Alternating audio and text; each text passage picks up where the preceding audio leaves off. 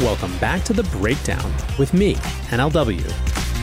It's a daily podcast on macro, Bitcoin, and the big picture power shifts remaking our world. The Breakdown is sponsored by Nexo.io and produced and distributed by CoinDesk. What's going on, guys? It is Saturday, April 24th, and that means it's time for the weekly recap. This week was the story of two dips. The first actually happened last weekend, Saturday night late East Coast time to be exact. Between 11:15 and 11:35, the price of Bitcoin fell 12.3%, from about 58,500 to 51,300. I did a whole show about this on Monday. Basically, Twitter raced to give it a narrative explanation. They pointed to a rumor tweet from FX hedgers that the Treasury Department was going after a number of firms for money laundering with crypto. That tweet came about 30 minutes before, so there was, I suppose, some evidence to the causality. They also pointed to a significant decrease in hash rate after a slew of Chinese miners went offline. They even pointed to Turkey, where there is an upcoming ban on using cryptos as currencies, while trading, holding, and investing are still allowed.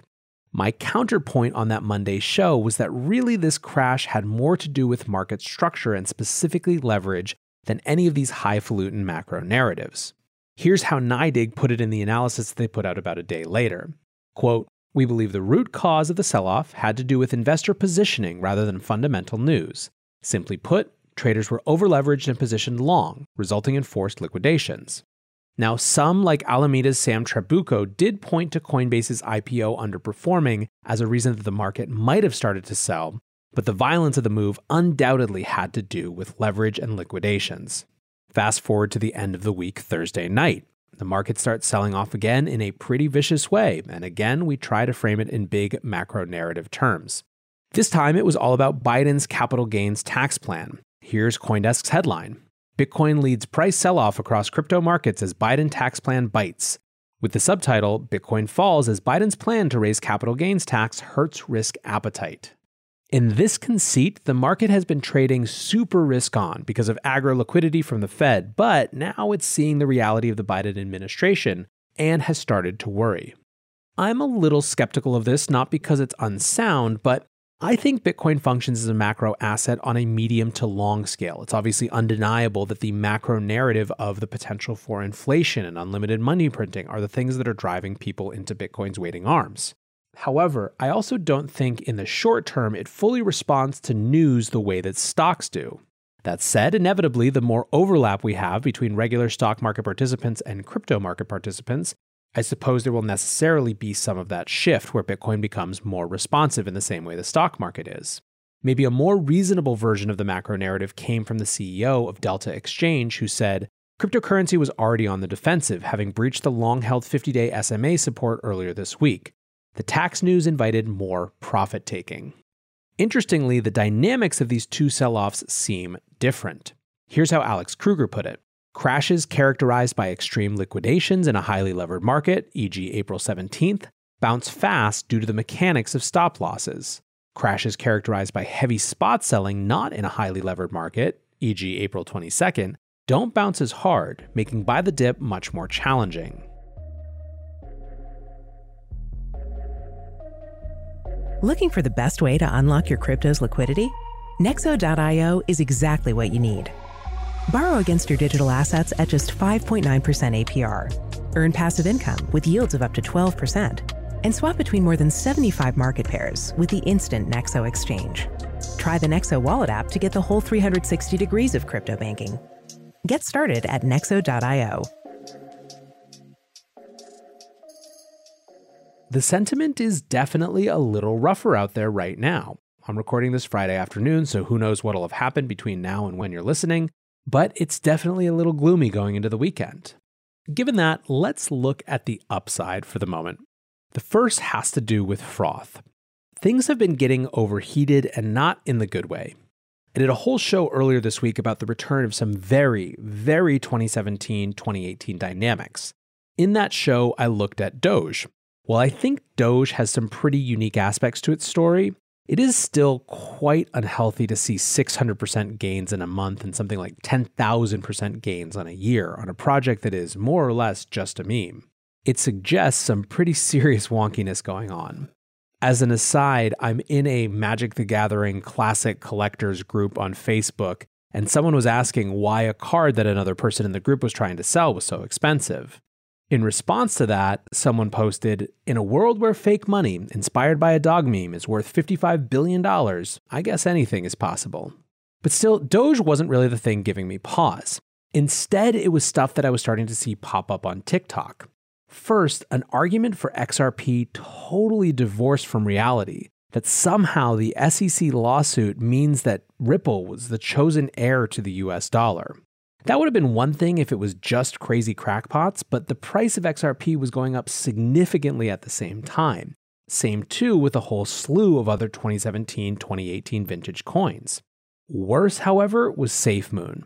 This is a coin whose main value proposition was a holder game where it charged a 10% fee to anyone who sold it and redistributed half of that to other holders. TikTok was completely ablaze with content about SafeMoon and why it was going to moon. It was all videos of people talking about how, if it only went to 1 cent per token, you could turn $30 into $200,000. The problem, of course, is that there are 1 quadrillion SafeMoon tokens, so that if it did become 1 cent, that would make the market cap roughly $10 trillion, or 5x the entire size of the current crypto market. This is the type of logic that is addictive and dangerous. Still, SafeMoon pumped like 100% in a day and then crashed again and has sort of just kept falling. As I said, this is the good news section, and the point I want to make here is that these types of random pump coins being all over TikTok, and that shit actually working, is not a sign of a healthy market. It is a sign of exactly the opposite, in fact, where there is no relationship between risk and reward on even the most tenuous level. That's the thing that ultimately tore the ICO boom to shreds, a huge amount of nothing pumped through the shitcoin waterfall. Each step on the waterfall got people who were closer to the issuers a little richer, and so it was perpetuated. But that sort of thing can only go on so long. You can tell out there right now that the 2017-2018 PTSD is real. That wasn't just a normal market cycle. It was peak insanity and mania that took years of recovery to right side. Anyone who lived through that really doesn't want to go through it again. There is this notion currently of a Bitcoin supercycle. The idea is that if in the past, the crypto market cycle has followed a 4-year function where the decrease in supply of the halving initially creates a boost in price as more people try to get in, and then that peters off for a while until the whole thing starts again. That's the regular Bitcoin cycle. That's the historic Bitcoin cycle. The idea of a super cycle is that because of all of these institutions that have come in, we potentially have a new set of forces which keep a more perpetual ongoing demand that isn't strictly focused around the 4-year halving cycle. I can think of nothing that could do more to screw up any truth there is in this supercycle concept than running a repeat of 2017, where tons and tons of retail investors get involved in these terrible projects, and that becomes the thing that the Bitcoin industry is to outsiders, to regulators, to traditional institutions, etc. Right now, it looks like this dip has wiped the momentum off of just about everything. Maybe it gives us a chance to regroup and avoid this 2017 replay that I'm dreading. Maybe. Before we wrap, however, one more piece of good news for those of you who are crying over your Bitcoin pile. I'll remind you that in 2017, when it came to Bitcoin, there were some serious moves down on the way up. 32% down in January, 31% down in March, 40% down around July and August, 35.7% down around October, and then 28.7% down in November before that big March to 20K. The point is this. Bull markets aren't strictly linear, and despite the name of the Crypto Cobain and Ledger Status show, there is no such thing as up only. As we've discussed today, here's hoping that that might be, in this case, a good thing. For now, guys, I appreciate you listening. I hope you're having a great weekend. Until tomorrow, be safe and take care of each other. Peace. We're witnessing the greatest paradigm shift in finance in modern history. Join thousands of newsmakers and influencers talking the future of money at Consensus by CoinDesk. A live virtual experience of leaders, changemakers, virtual reality meetups, keynotes from Ray Dalio, Gary Vaynerchuk, and much more. Get an up-close look at the boom in crypto, the surge in institutional investment in Bitcoin, the NFT mania, the breakneck innovation in decentralized finance, and the coming disruption from central bank digital currencies. The Breakdown listeners can visit events.coindesk.com and use the promo code BREAKDOWN to save $25 today. Join us May 24th through May 27th for Consensus by CoinDesk, and register today at events.coindesk.com because ticket prices go up at the end of this month. Thanks for listening, and we'll see you there.